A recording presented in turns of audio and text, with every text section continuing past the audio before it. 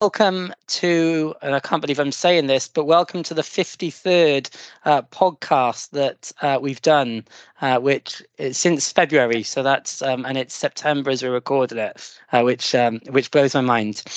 It'll be no surprise that I'm joined by Hanna here this evening, which is fantastic. But I'm really delighted to be joined by Hanna. And so Glenn is an assistant professor of medicine in the Harvard Medical School, having completed his fellowship training in hematology and medical oncology at Dana-Farber in 2016. He's got a strong interest in immuno-oncology, particularly related to head and neck cancer. And the reason we've asked Glenn to come on is he presented at the poster session at ASCO, and he presented around the CONTRAC-1 trial, and in particular checkpoint inhibitors in transplant patients. And so we recently did an evaluation of the podcast, and the theme that came through most is that people wanted to talk about what we do in the organ transplant patients. Is there any data out there to support us? And what are people doing in real life? Because, studies are one thing, but we've all got one or two patients in busy clinical practices. And when these come along, they can be scary. We can be unsure on what to do.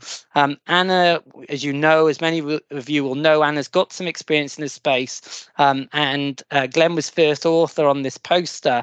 And so I think it would be great for us to get into this space today. So just as a little bit of context for those who are less familiar, I just wanted, so that the study that we're going to talk about is going to be in cutaneous squamous cell carcinoma. And as you'll know, Hanna and I both treat that tumor type. And so just as a little bit of context, though, for that tumor type, traditionally we use chemotherapy or EGFR inhibitors. The response rate was relatively poor. The survival was, just over a year. And even if people did respond to chemotherapy, they often relapse quickly.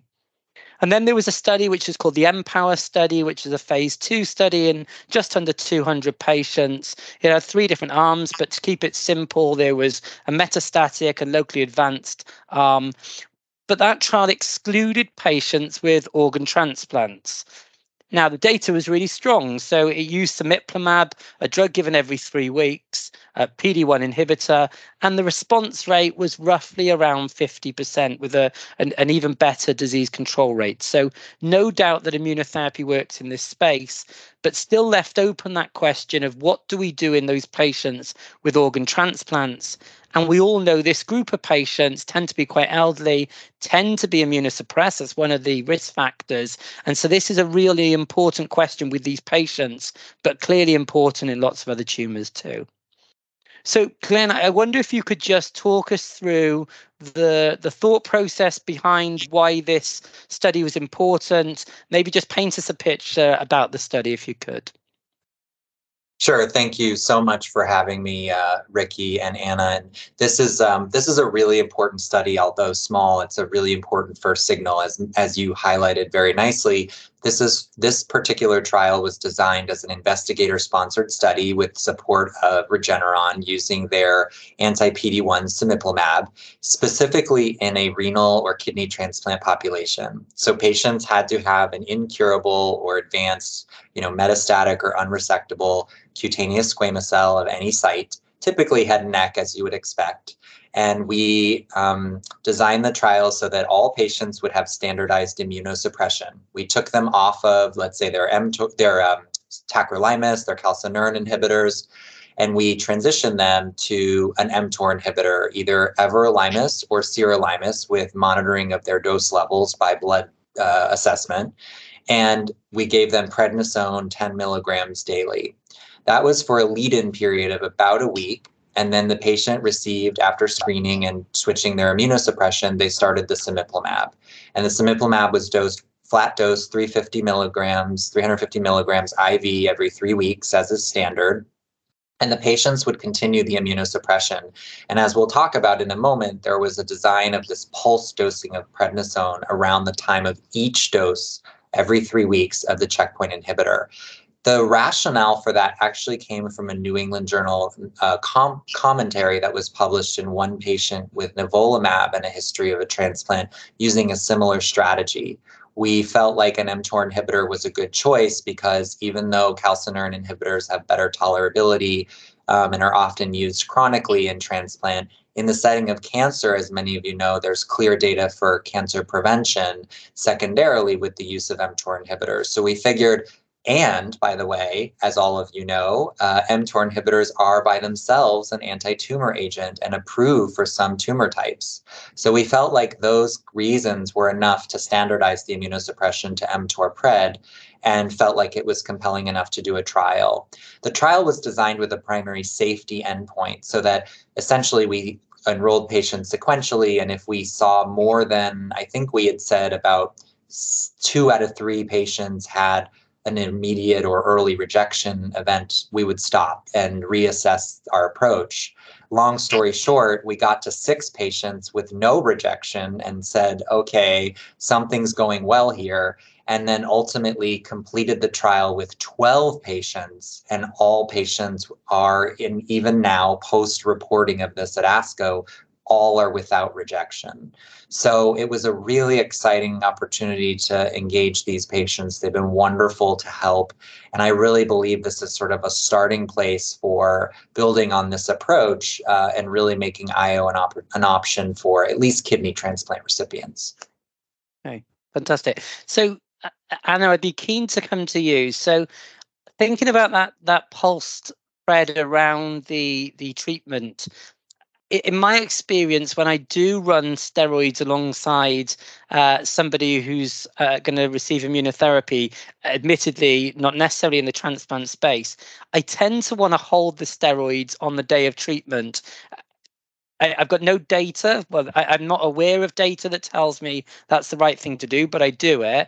I wonder what your thoughts are around the steroid dosing, and then maybe onto then the mTOR, because again, in my experience, when I do have a patient come into me to be treated with an organ transplant, they're not normally on mTOR inhibitor, and I've never thought to change somebody to an mTOR inhibitor. So thoughts?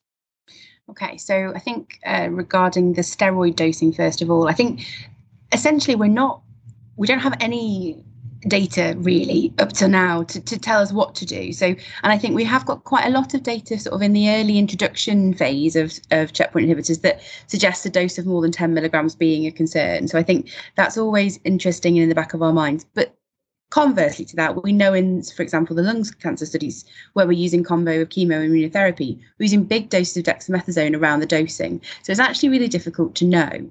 We also know from quite a lot of data that when we look at cellular activation following checkpoint inhibitors, that actually that happens relatively quickly. So you get sort of within a few hours to a few days, depending on the patient, we get that immune activation and we see activation of T cells. So it makes sense to actually use steroids around the time that you're dosing the checkpoint inhibitor to try and essentially protect that transplant. So that makes a lot of sense. And I think it's difficult to know. We always say, are we abrogating a response? And I think you might be, but equally in these patients, you have a very tricky tightrope to walk where you've got a cancer you need to treat, an immune system that you need to both be activated and managed at the same time. And you've got a transplant that really, for 2 reasons, you want to keep. One, because it makes patients' lives complicated if you end up dialysing them. But also quite a lot of these patients have had transplants from loved ones or family members, and they are very, very emotionally connected to those transplants. So actually, transplant rejection is a bigger deal in some cases than maybe we think about with it just being the biology. So you've got this sort of repertoire of considerations. And so that kind of pulsed prednisolone around the time that you're giving treatment to sort of essentially give some form of protection to the transplant actually theoretically makes quite a lot of sense. So it's really quite nice here to see that plays out, and actually we see that response that's fairly much in line with what you see in the non-transplant community. In terms of mTOR, I think it's a really interesting question. So I have had a couple of my transplant patients have been changed through more basic science data from tacrolimus to sirolimus in my patient population. And certainly I've been having lots of conversations with my nephrology colleagues about whether the data is strong enough to do this, why you would do this. Quite a lot of the nephrologists haven't got that much experience with sirolimus, but know that it can be used. So I think it's a really interesting question. But also, I think there are some nephrologists, particularly transplant nephrologists, that are already starting to do this. So again, this data and this study is beautifully placed, because actually we can now start having a much more sensible conversation about the fact that that seems like quite a realistic and reasonable thing to do. And again, mTOR inhibitors, interestingly, probably oncologists, certainly kidney cancer specialists, have probably got more comfort with mTOR inhibitors than they do with things like tacrolimus, ironically. So in this setting for oncologists, it both makes biological sense. As Glenn was saying, it has an anti-cancer effect anyway. And also probably oncologists may feel more comfortable, certainly with everolimus, than they have with other more traditional immunosuppressants. But we aren't using them widely. So certainly in the UK practice, the vast majority of patients will be on tacrolimus plus or minus a very low dose of pred, normally around 5 milligrams. And some of them have got MMF as well, although most patients have had their MMF phased out over a period of time. So this is a big shift for our community, but certainly there are rumblings that this is the right thing to do from more basic science data. So I think this is a really good timing and potentially a really sensible and intuitive regime that will sit well with oncologists. Okay, so before I bring Glenn in to talk about the response rate and come back to that in a second, Anna, just for the audience with that pharmacology that you teach us every now and then, the names sound similar to me: tacrolimus, sirolimus, everolimus. Are they the same group? Are they in any way related to each other, or are they completely different? They are sadly completely different. Yes, they sound like they are. So they both sound like, sirolimus and tacrolimus, you think, they're both calcineurin inhibitors, but they're not. So mTOR inhibitors are essentially, they're a growth cascade blocker and an inhibitor, and actually modify the immune response via that cascade of signaling and recruitment, rather than specifically about T cell activity. So they work completely differently, which is a bit of a problem. And probably actually that might actually have to be a conversation that some people on the call might have when they're starting to have those conversations with different people.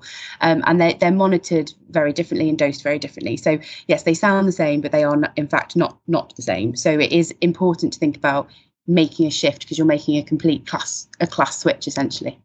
Okay, so Glenn, maybe if you can walk us through the response rate and how that compares to the sort of historical response rate I've mentioned with the Empower study of, around 50%. And then I'd be interested, that everolimus, sirolimus, and again, this may be a difficult question, so I apologize. Is there any preference to one or the other? Do we know one's better than the other? Do we have anything to guide us? Yeah, so we were really, I have to say, when we designed the trial, frankly, my concern was rejection. And so for me, response was like, silver lining. I was fully expecting to see muted response rates for reasons that, Anna pointed out, that essentially these are patients where their immune system was a little bit disconnected or modified. So the immunosuppression could be suppressing any potentially beneficial anti-tumor activity generated by the checkpoint inhibitor. Although we recognize the mTOR inhibitor was at a dose that was lower, but might be sufficient enough to have its own anti-growth potential. So we started to see some responses. And I will say it was pretty dichotomous. And I think this reflected in the slides I had presented. Patients either responded very quickly and did well for long periods of time, as we do see with the durability of checkpoint, or they progressed very quickly and either went on to hospice or were able to get an alternative second agent before quickly passing away. So it's a very abrupt sort of signal of response or no response. And granted, it was 12 patients, 11 of which were evaluable. We saw a response rate around 45% by RECIST. What was interesting and didn't really come across yet in the presentation, but we do delineate in the manuscript, is that the distant disease, the nodal burden, the in-transit Mets from the primary event, the sentinel event, responded well to the IO. But sometimes even on treatment months or years later, the patient would crop up with new primaries. And we would still need to engage our dermatology Mohs surgeons to co-manage these new primaries, despite the robust, durable response to the sentinel, if you will, cutaneous event. So for example, a patient might have had a bad skin squame, parotid involvement, neck nodes, and mediastinal involvement as their sentinel event. responsive to the IO, and then 6 months later they would get a shin squame. And so we would be dealing with these sort of breakthrough secondary events with surgery, in some cases surgery and even local radiation, while continuing the immunotherapy. I think the question of everolimus or sirolimus, we sort of answered in the trial, largely due to my transplant nephrology colleague, Dr. Naoka Murakami, but essentially preferentially chose sirolimus for reasons that it's better tolerated, it has less angioedema concerns and toxicity profile, and in general, is a little bit easier in terms of modifying sort of dosing and optimizing the pharmacokinetics. So for that reason, most of the patients, I think if I have to recall, 9 of our 11 patients, or 9 of our 12 were on sirolimus. So we're planning a follow-up trial, which I can mention later, but that trial will primarily use just sirolimus to keep it simple. Okay, that makes really interesting. So, Anna, thoughts about that sirolimus going forward question in terms of, where does that leave us? In the UK, where we're not using so much of that. If we said tomorrow to our transplant colleagues, we've had this patient referred, we're thinking of treating them, but we've got this data and we're thinking of switching their immunosuppression. What kind of response do you think we're going to get? Where do we go with that? I actually think we get a good response. I think, again, and we sort of navigate the immunotherapy and immunotoxicity field, and sort of a lot of stuff that we're handling is sort of new every time to the group of oncologists that are sort of primarily looking after these patients. But actually, sirolimus, although not as widely used, probably because once you've got tacrolimus dosing down and you know what dose level you're aiming for, everybody finds it quite easy. Certainly, nephrologists are using sirolimus. We can certainly get it in the UK. We've not got an issue with that. I think we just have to be quite clear. And I think I feel like this for quite a lot of the drugs that we use. One of the things that sort of is slightly different from oncologists is we like really robust protocols. Now, whenever we're talking about the use of some of the more sort of traditional immunosuppressants or even the biologics, when you talk to rheumatology and gastroenterology colleagues and nephrology colleagues to some degree, because these drugs have evolved and they're very comfortable with their use, they don't necessarily have robust protocols in the same way that we do, partly because they don't have loads of SACT that we've had to develop protocols for. So I think that's one thing that probably sets us apart, and actually it would be useful to develop maybe even an international protocol, maybe from the trial protocol that Glenn's used and potentially what he's going to use going forward, and that actually we then have a standardized protocol that we can have a conversation about, because I think that will actually get us one step further. There's comfort with the drug, the dosing and the adjustment of the dosing, and the target levels that we're aiming for are all things that I think can be open to interpretation, and it would be nice to eliminate that interpretation before it's begun.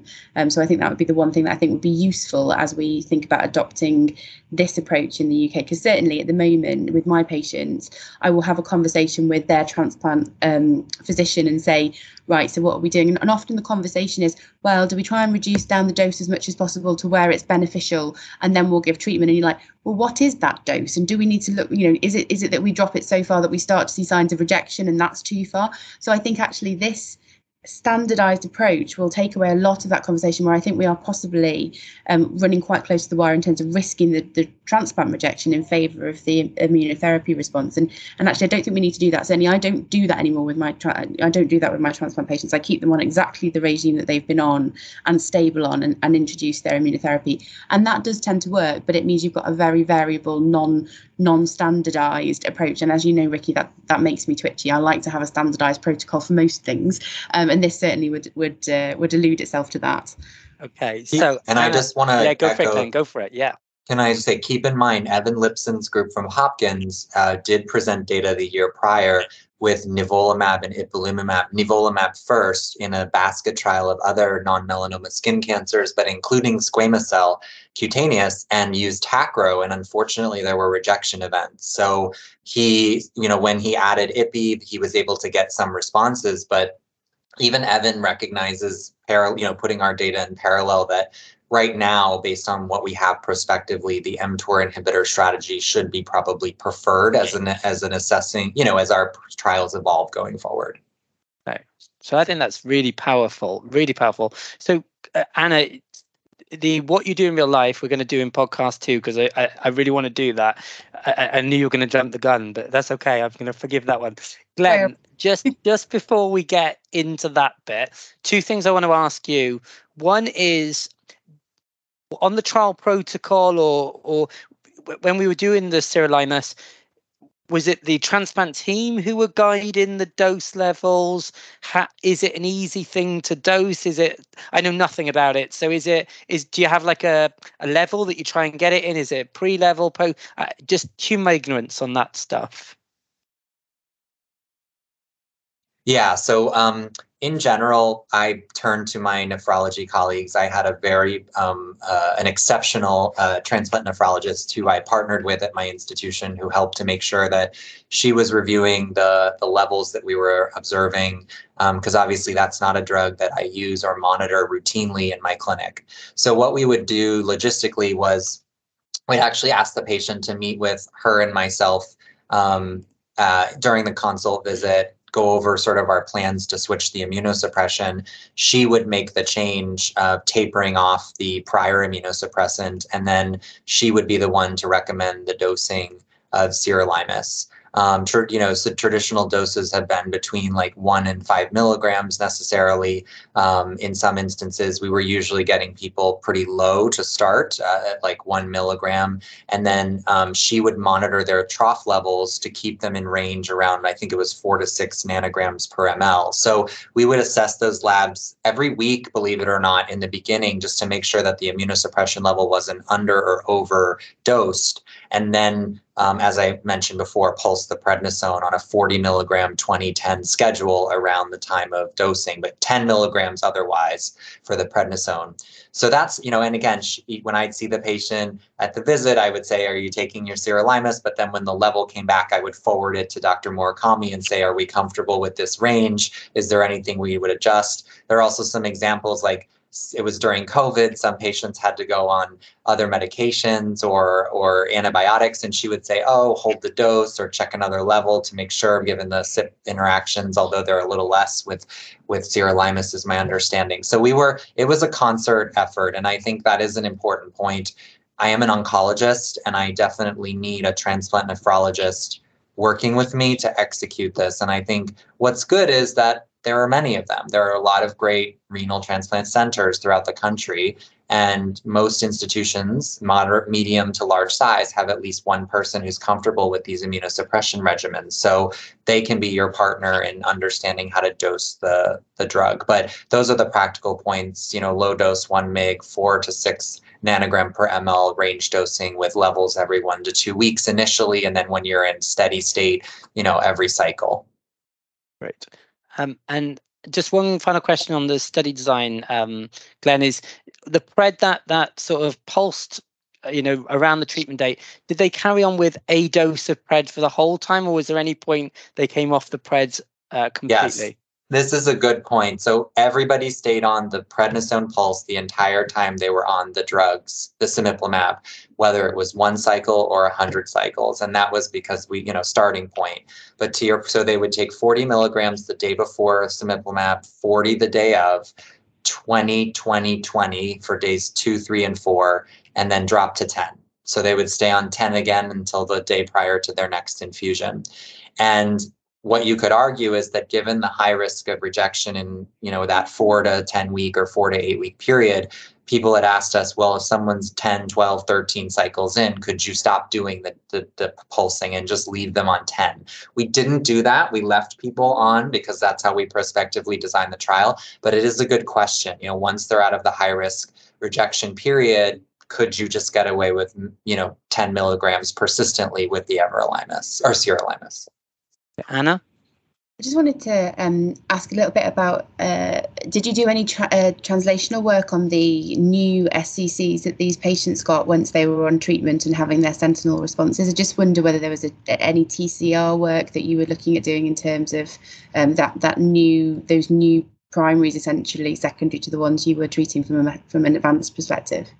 Yeah, it's a great question. The short answer is planned work. So Dr. Murakami actually has a lab and she plans to, I'll mention a couple of the correlatives. One is we collected urine for urine cytokine analysis as an exploratory marker to understand whether cytokines released in the urine could be a hint towards potential rejection or immune response. There's some data for CXCL9 and 10, for example, preliminarily. So she's going to bank and collect those samples, which is nice because it's pretty easy to collect standard urine at room temperature and submit. We collected blood samples at different time points for fresh flow, so facts to understand the immune profile peripherally. And we did do paired pre-treatment biopsies of the tumor as well as on treatment. There were, to your point, and I think we had 1 or 2 patients who had subsequent primaries biopsied, and the plan would be to genomically sort of phenotype those, understand if they come from the same lineage and whether there are any alterations that suggest there was sort of immune resistance that allowed those to evolve. But that work is all kind of up for grabs. We wanted to get the clinical manuscript out as fast as possible because this is such important data. And you'll note when you see it, hopefully you'll notice the clinical manuscript does have baseline targeted sequencing data for all the patients, or most of them, and it has a little bit of smattering of circulating tumor DNA findings from some of the patients. Finally, we did track donor-derived cell-free DNA, which, as you probably know, based on whether one assay or another, CareDx or Natera's Prospera, is clinically in use for patients to monitor for rejection, right? So using this DNA derived from the donor transplant, that damage apoptosis from the transplant as a potential marker of early rejection. So we do have some data we share in the manuscript on those trends, although we didn't observe of any documented rejection or biopsy any kidneys, thankfully. Evan Lipson also used CareDx cfDNA in his work, and we'll be sharing that too. That's really interesting. So we've been talking about, I've treated a patient with a heart transplant relatively recently due to very high risk melanoma. Obviously a different patient group, different checkpoint inhibitor, but we were talking about using donor antibodies as a marker of rejection. And I think there is potentially really something quite interesting there. As to whether we can sort of do that subclinical recognition and then change our regime. So I think that's got huge potential in the future in terms of managing these patients and across more tumour sites. Great. So look, I knew this would happen. So let's bring this one to a close. Let's pick up in number 2, and we'll open up with Glenn explaining where they may be going next. And then I want to get into the bit that everyone's going to be asking is, what are we doing in real life? What transplant patients we're willing to do in real life? How we'll monitor their renal function? What we'll do with steroids and immunosuppression? I can't wait to get into that next time. So I look forward to seeing you on the second podcast, and hopefully others will join us. Thank you both. Thanks, Ricky. Thank you so much.